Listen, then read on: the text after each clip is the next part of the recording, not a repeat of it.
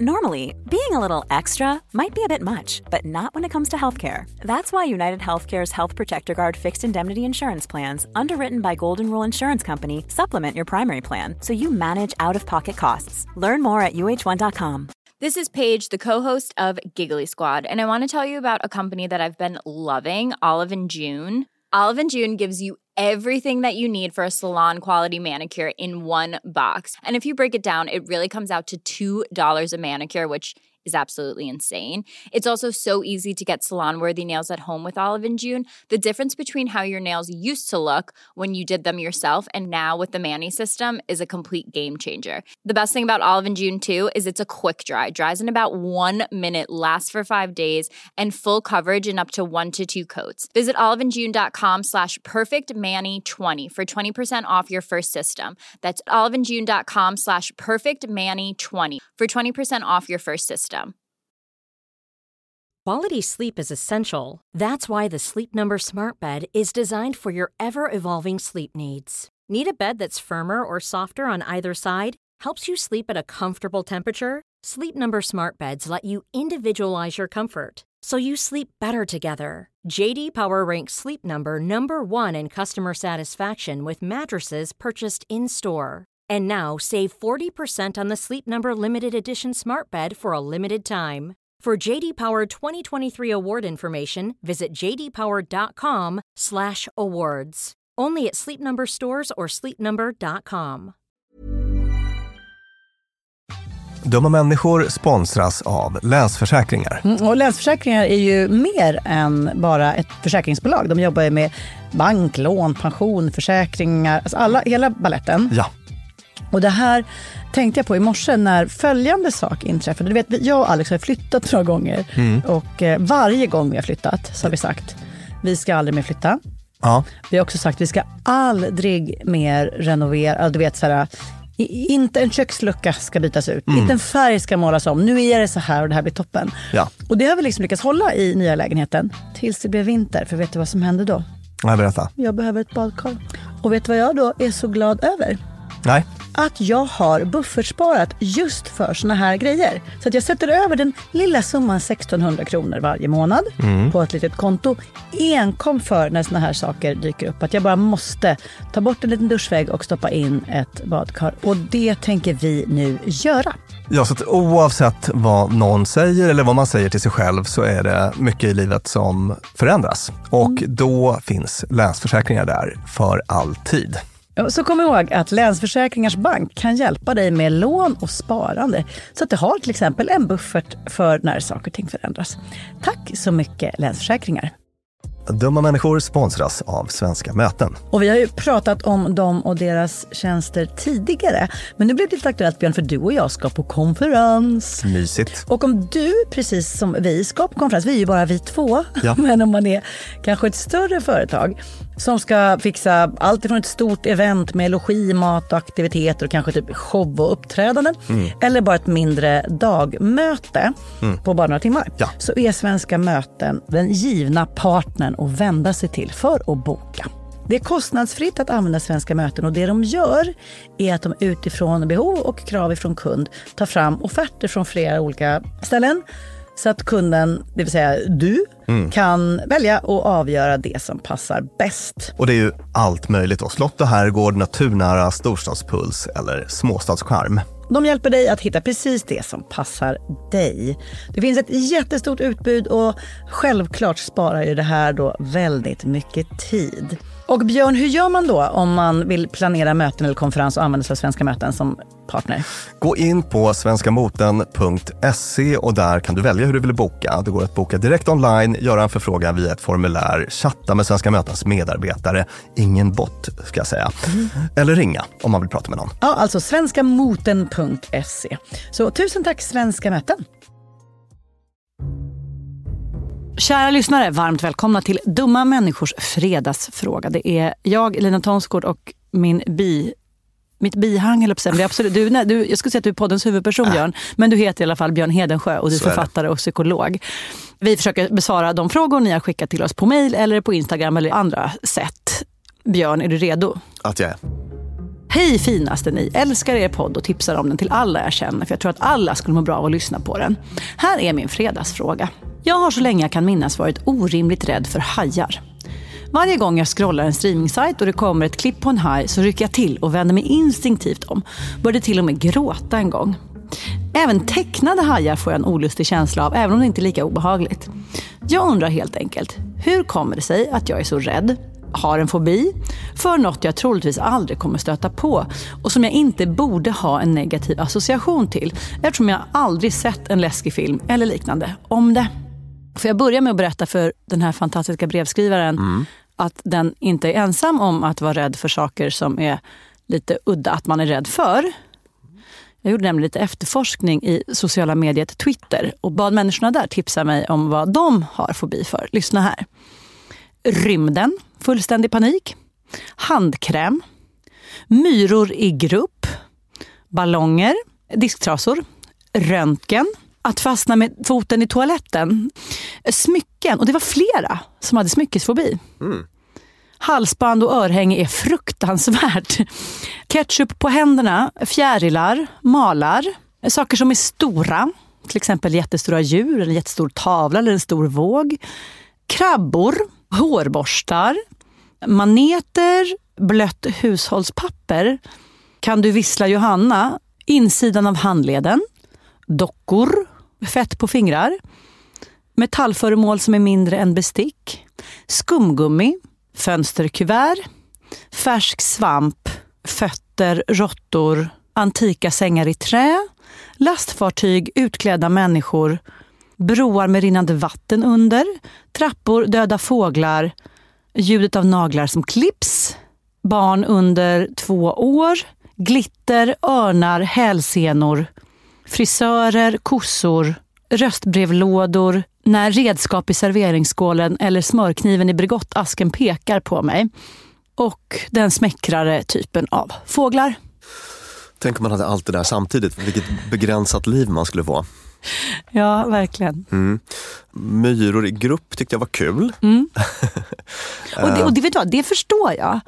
För det är just det där liksom, myllret och att det bara kan sprida sig och liksom ta över. Jag såg någon sån naturfilm om någon myrsort på Tasmanien som kunde vara direkt farlig i grupp. Typ termitstylen. Alltså lite så här köttätande, lite större rackare som man skulle passa sig lite för sådär. När de kom i grupp så. Myror i Tasmanien är lite att jämföra med hajarna som brevskrivaren skriver om. För att precis som brevskrivaren skriver så är det här något man kanske inte kommer att stöta på. Eller har stött på. Visst, så är det. Vad beror det på då, Björn? Ja, alltså hon skriver ju då att, eller hon, han. Den. Brevskrivaren. Att hon inte har någon, alltså det fanns ingen utlösande händelse. Nej. Annars, just när det gäller hajfobi eller galleofobi tror det kallas, så brukar man ofta hänvisa till precis filmen Jaws, hajen, som kom på 70-talet och som blev jätteproblematisk för världens hajpopulationer. Alltså jag tror att den bidrog väldigt mycket till hajarnas varumärke som så att säga farliga. Men för vad började folk döda dem? Jag tror de har väl inte så dåligt av att vi är rädda för dem? Nej, men jag tror att det som hände blev det här, att det blev liksom en anti-haj-opinion som gjorde att den inte fick rätt skydd. Ja, just det. Den blev mer cancelled än protected. Precis, så hajen blev cancelled och jagades ganska friskt fram tills relativt nyligen. Jag tror att det var som man började mer liksom freda och skydda hajar på olika sätt. Så att det är en film som utspelar sig i nordöstra USA, något litet kustsamhälle där. Och det är en haj som härjar och en sheriff som tar fighten med den här hajen. Och jag såg den när jag var 6 år gammal. Jag såg den hemma hos en kompis vars föräldrar hade lite lösa tyglar så att säga. Och blev ju själv lite traumatiserad. Och hade då väldigt länge så att, precis så som brevskrivaren, att jag tyckte att det var läskigt när jag badade uppe i Luleå och sådär. Sen satt i länge faktiskt. Men hon hade ingen sån utlösande. Vad hen vet Måste man ändå tillägga. Det kan ju vara så att man har sneglat på någon som tittar på den här filmen när man var 4, men man kommer inte ihåg det. Exakt, precis.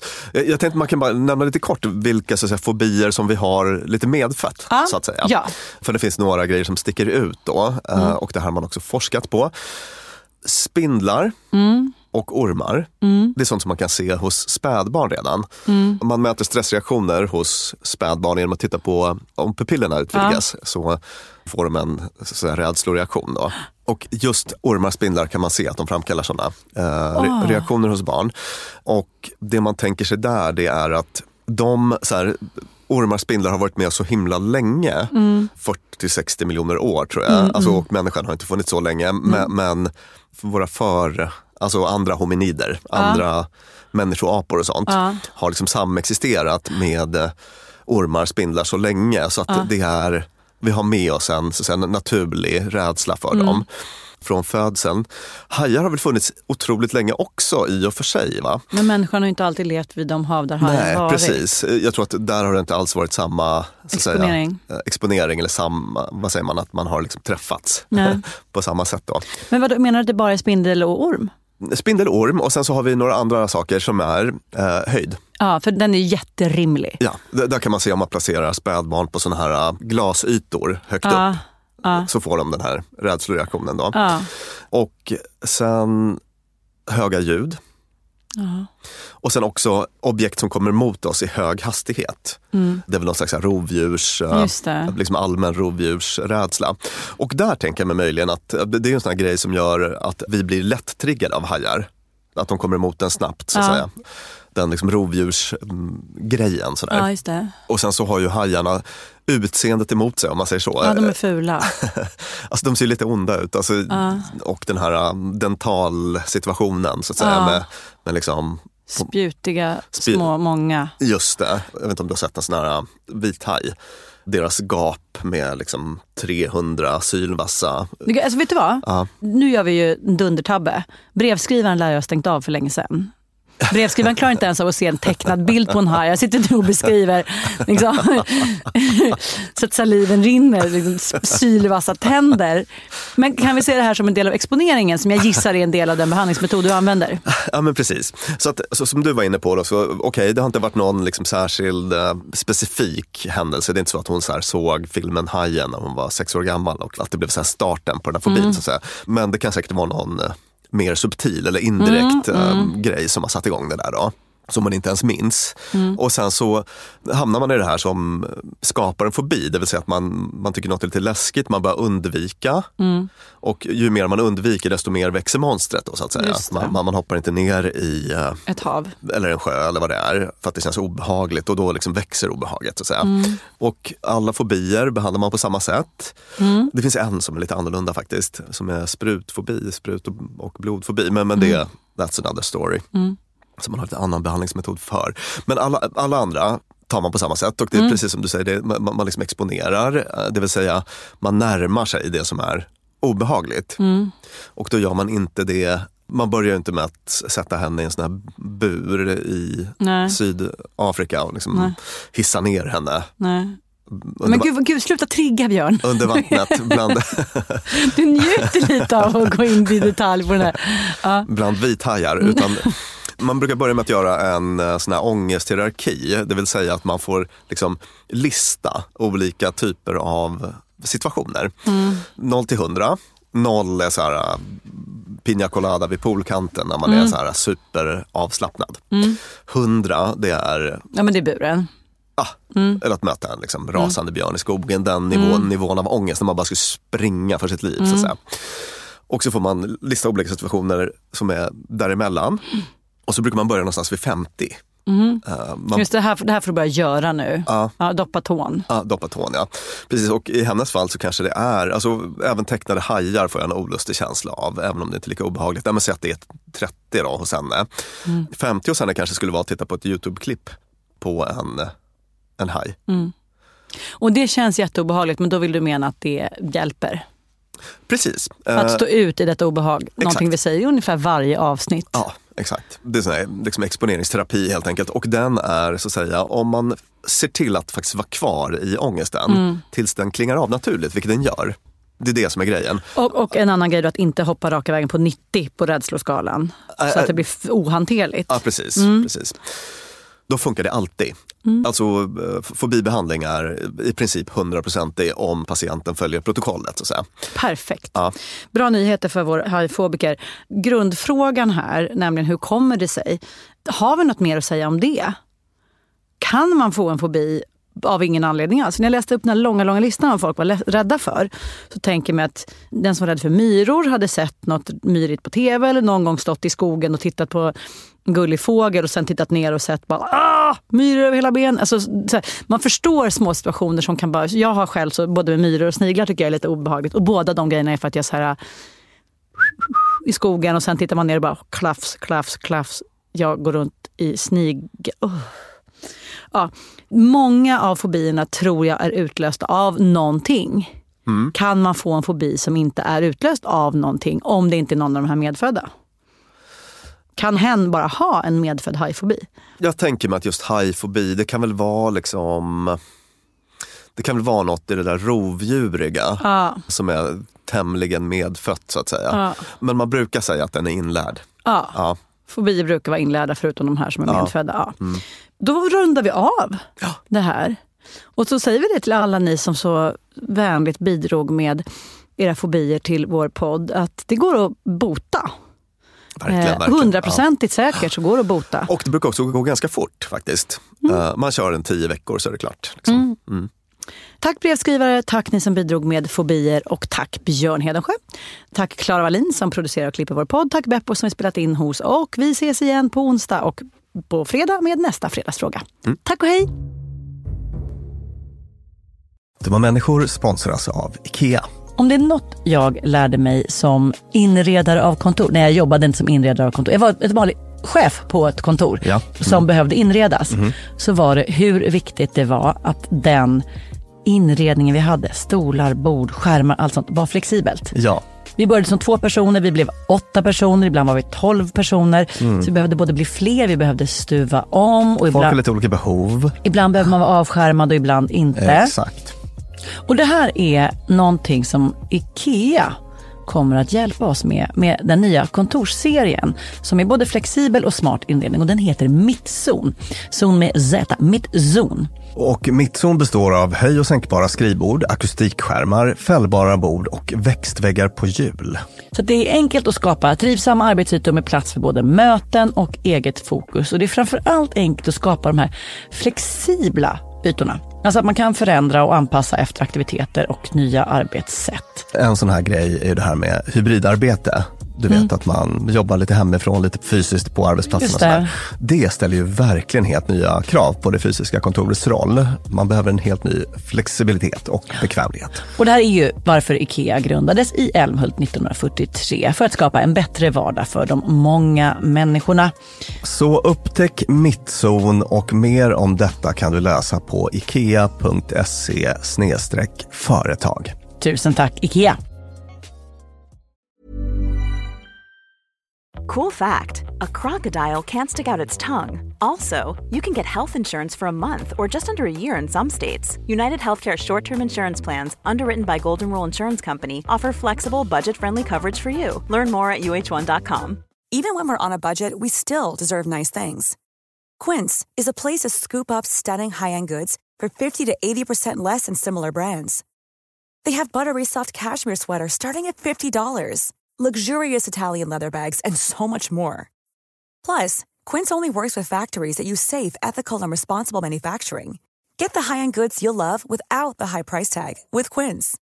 Go to quince.com/style for free shipping and 365-day returns. Mom deserves the best, and there's no better place to shop for Mother's Day than Whole Foods Market. They're your destination for unbeatable savings, from premium gifts to show-stopping flowers and irresistible desserts. Start by saving 33% with Prime on all body care and candles. Then get a 15-stem bunch of tulips for just $9.99 each with Prime. Round out Mom's menu with festive rosé, irresistible berry chantilly cake, and more special treats. Come celebrate Mother's Day at Whole Foods Market.